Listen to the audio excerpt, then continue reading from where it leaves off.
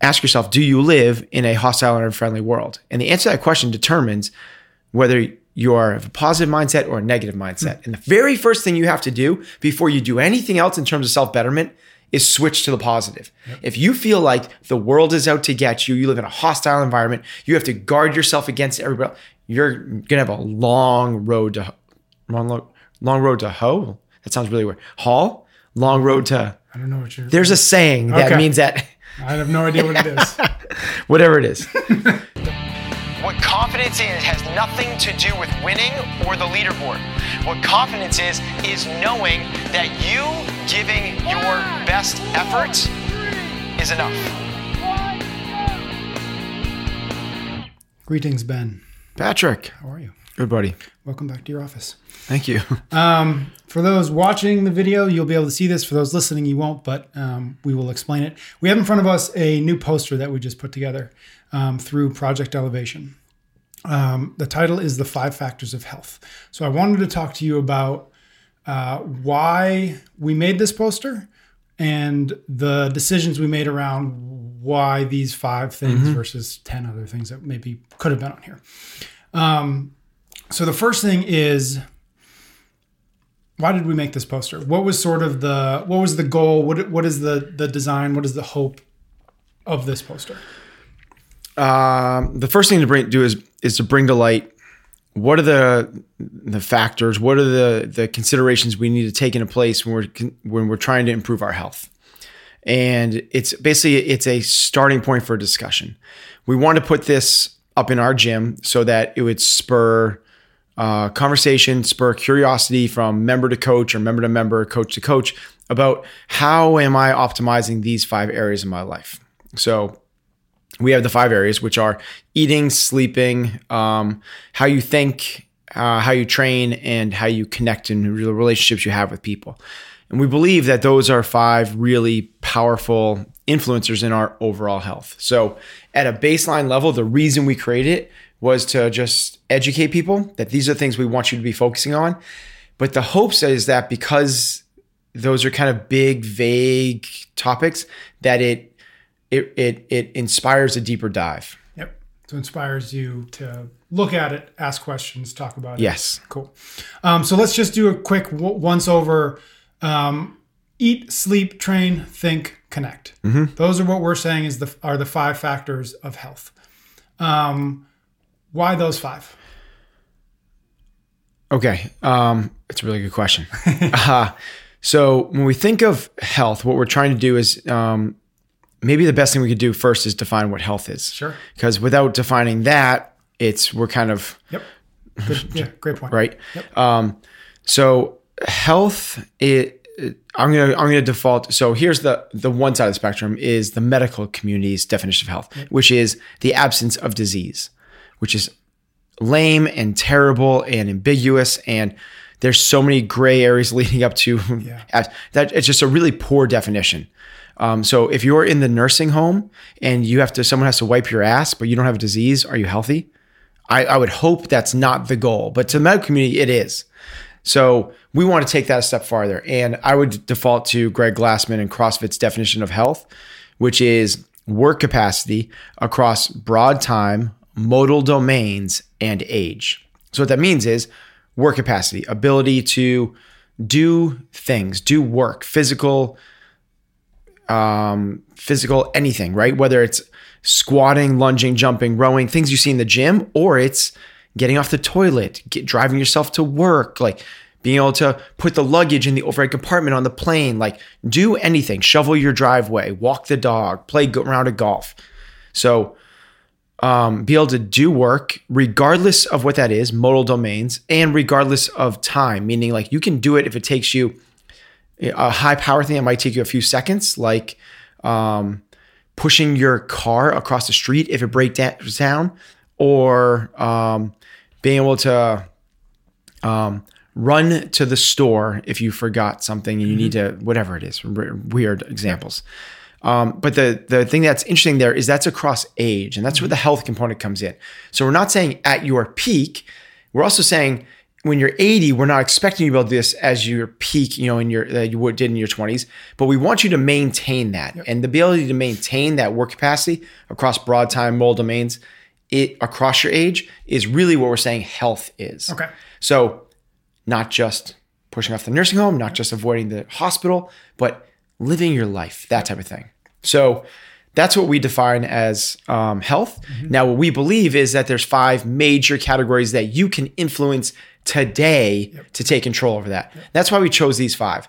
I think the medical community would probably default to 2, which aren't, neither one makes our list. Mm-hmm. They would say it's genetics and then medication. Yep. You know, what's a deck of cards you're dealt with? If that doesn't work out for you, take medicine to make it better. Mm-hmm. That's not really what we think is, first off, the genetics, you can't influence it. So let's just let's forget it, right? Let's move away from it. Yep. These are things that you can do today to influence they're factors that you can influence today to move your health in a positive direction. Yeah. So I would say that eating is pretty obvious one. Yep. Right. So the way what you eat dictates your hormones. It dictates a lot of the functionings of your body, from your gut microbiome to your brain function, to disease, to decrepitude, to a lot of different things. So eating is number 1 on our list. Number 2 is sleep. And sleep and training, probably, like, we could debate which one. We kind of put sleep up number 2 and make it kind of like a little more impactful. Yep. Reason for that is it matters. And there's a recent study that was done with a handful of healthy, athletic, college age, no predispositions to disease or metabolic disorders whatsoever. They did a study where they sleep deprived these guys for 7 days. And after 7 days, they became pre-diabetic. Mm. So it's a huge thing. Then they allowed them to fall back into normal sleep patterns. Within 2 days, they were no longer pre-diabetic. Yeah. So people that are trying to control blood sugar through exercise and nutrition, you're doing a good job. But if you're negating sleep, if you're forgetting about sleep, you're probably not optimizing the way you should. Okay. Training is the obvious one. Everyone listening to us is probably doing that very, very well. Yep. We know when you train, it's for functionality. It also helps all sorts of hormonal functions, the neuroendocrine response that happens through challenging your CNS and muscular systems together. It's like everyone kind of knows the benefits of exercise. At least I should say the people that are listening to this podcast. Yeah. The 2 that are probably outside the box for a lot of other people are the thinking one. Yep. And the power of positive thought is for real. And if you believe, I came across this quote by Einstein, and Tom Bilyeu from Impact Theory kind of turned it into this question to decide what kind of mindset do you have? And Einstein's question was, the number one thing you have to determine is whether you live in a hostile or a friendly world.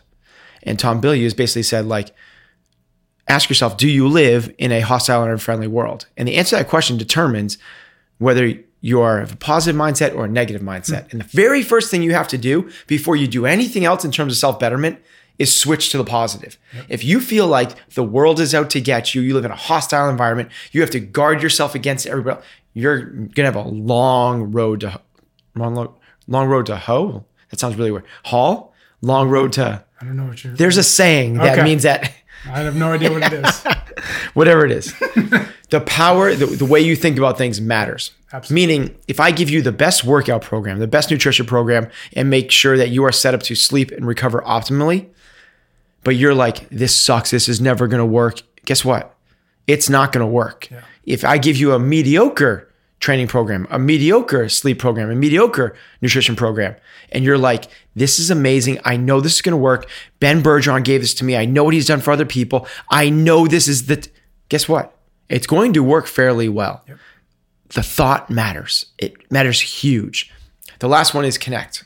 And connecting is, we've talked about it on this podcast before, but it's the power of deep, meaningful relationships. Not how many of your people you're connected with, but how deep is not how many people you give the courtesy of hey, how you doing today? Good. Oh, the weather's not so. Those don't count at all. And in fact, Facebook doesn't count. Yeah.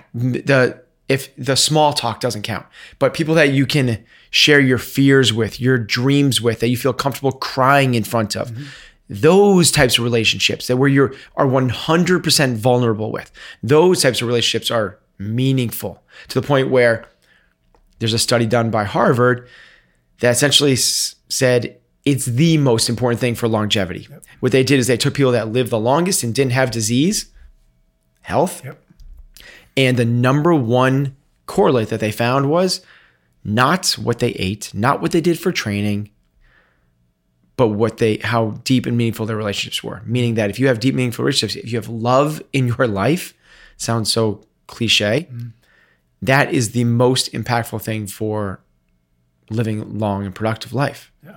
It's amazing.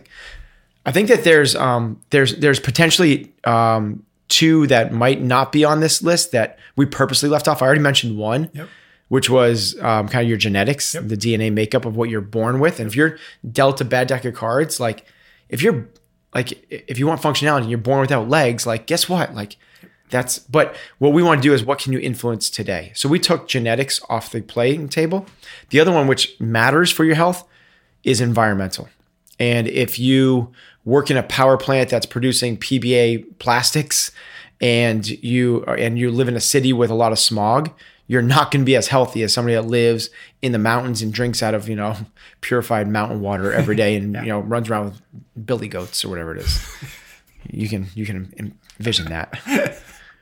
So there might be other ones we left off the list, but what we've tried to do is what are the 5 most impactful that you can influence today within your control. Yep. So when you look at this, how much of this conversation have you found that you have in the gym on a relatively regular basis in terms of here's the big picture, here's the 360-degree look at what we're really aiming for? I know it looks like we do training, we train here, and then sometimes we talk about nutrition, but how much have you found and how have you found to do it well, to talk about connection, to talk about your mindset, to talk about even sleep, which isn't something that is going to come up naturally in the course of a 60-minute CrossFit class? Yeah. So twofold. So the first one is when people walk in the door for the first time, when they go through our foundations or our elements program, we try to give them the baseline level of what we look for, what we talk about, and what we feel will influence your overall health here. And we give them, here is our 5. And the reason we created this is because we want something neat and buttoned up instead of like the chicken scratch on the whiteboard, which we used to do. So now we have something permanent and pretty that we can put on a wall that can lead a conversation for us. And they can reference it and look back at it and be like, there it is. It's not like, hey, Ben, remember that conversation we had about... So this is a much neater presentation, and that's the reason we did this. The second thing is it doesn't stop after elements. What I've done is, and I track this, I make sure I'm doing it, is once a week, and I did it today. Once a week on a shorter workout, and it was today. Most people finish days working on about 14 minutes. It didn't involve a bar, deadlift, I guess, but not a technical move, so not a lot of coaching to lead up to it. So I knew I was going to have extra time. So I reserved 12 minutes to have a conversation with them. And I talked to them about a mindset thing today.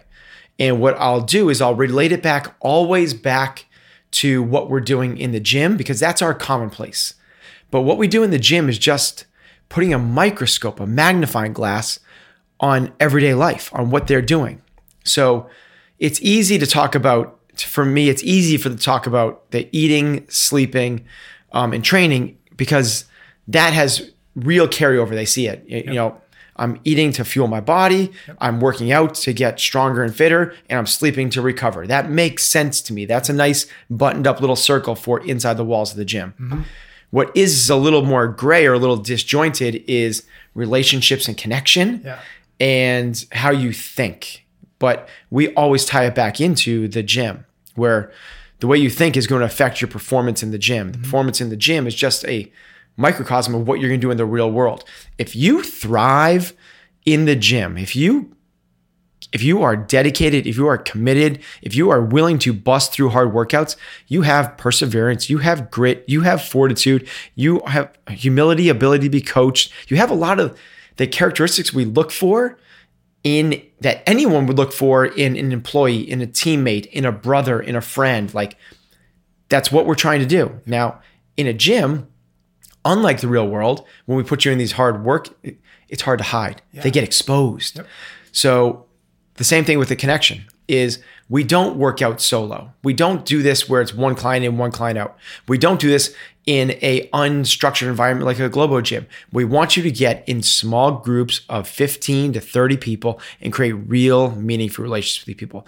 And the shared suffering you're going to go through in the next 25 minutes, there is no thing better. There's no trust falls. There's no little exercises we could do in a group to create more meaningful bonding relationships than let's go through hell together and laugh about it afterwards. Mm-hmm. That is how the Army, the Marines, and the military create camaraderie. That's how they create a bond amongst people, is let's send these people through some really hard crap and let them laugh about it afterwards. Yep. That's the connection. That's what we want. Yep. Last question. Do you find that most people, if we can generalize, ignore one of these to the detriment of their overall health? And if so, how would you talk to that person? Or how would you, if you are that person, how would you start to tackle that one? Okay. I think that most people, not the people listening to our podcast, are overlooking all of these. This is not the norm for, the norm is I go through my life. If I get sick, I take medicine. Yep. That's the norm. Yep. Like that's the normal people. So they're overlooking all of these things. They think that you eat because it's pleasurable. They think that you sleep because you're exhausted and you pass out and you fall asleep watching TV.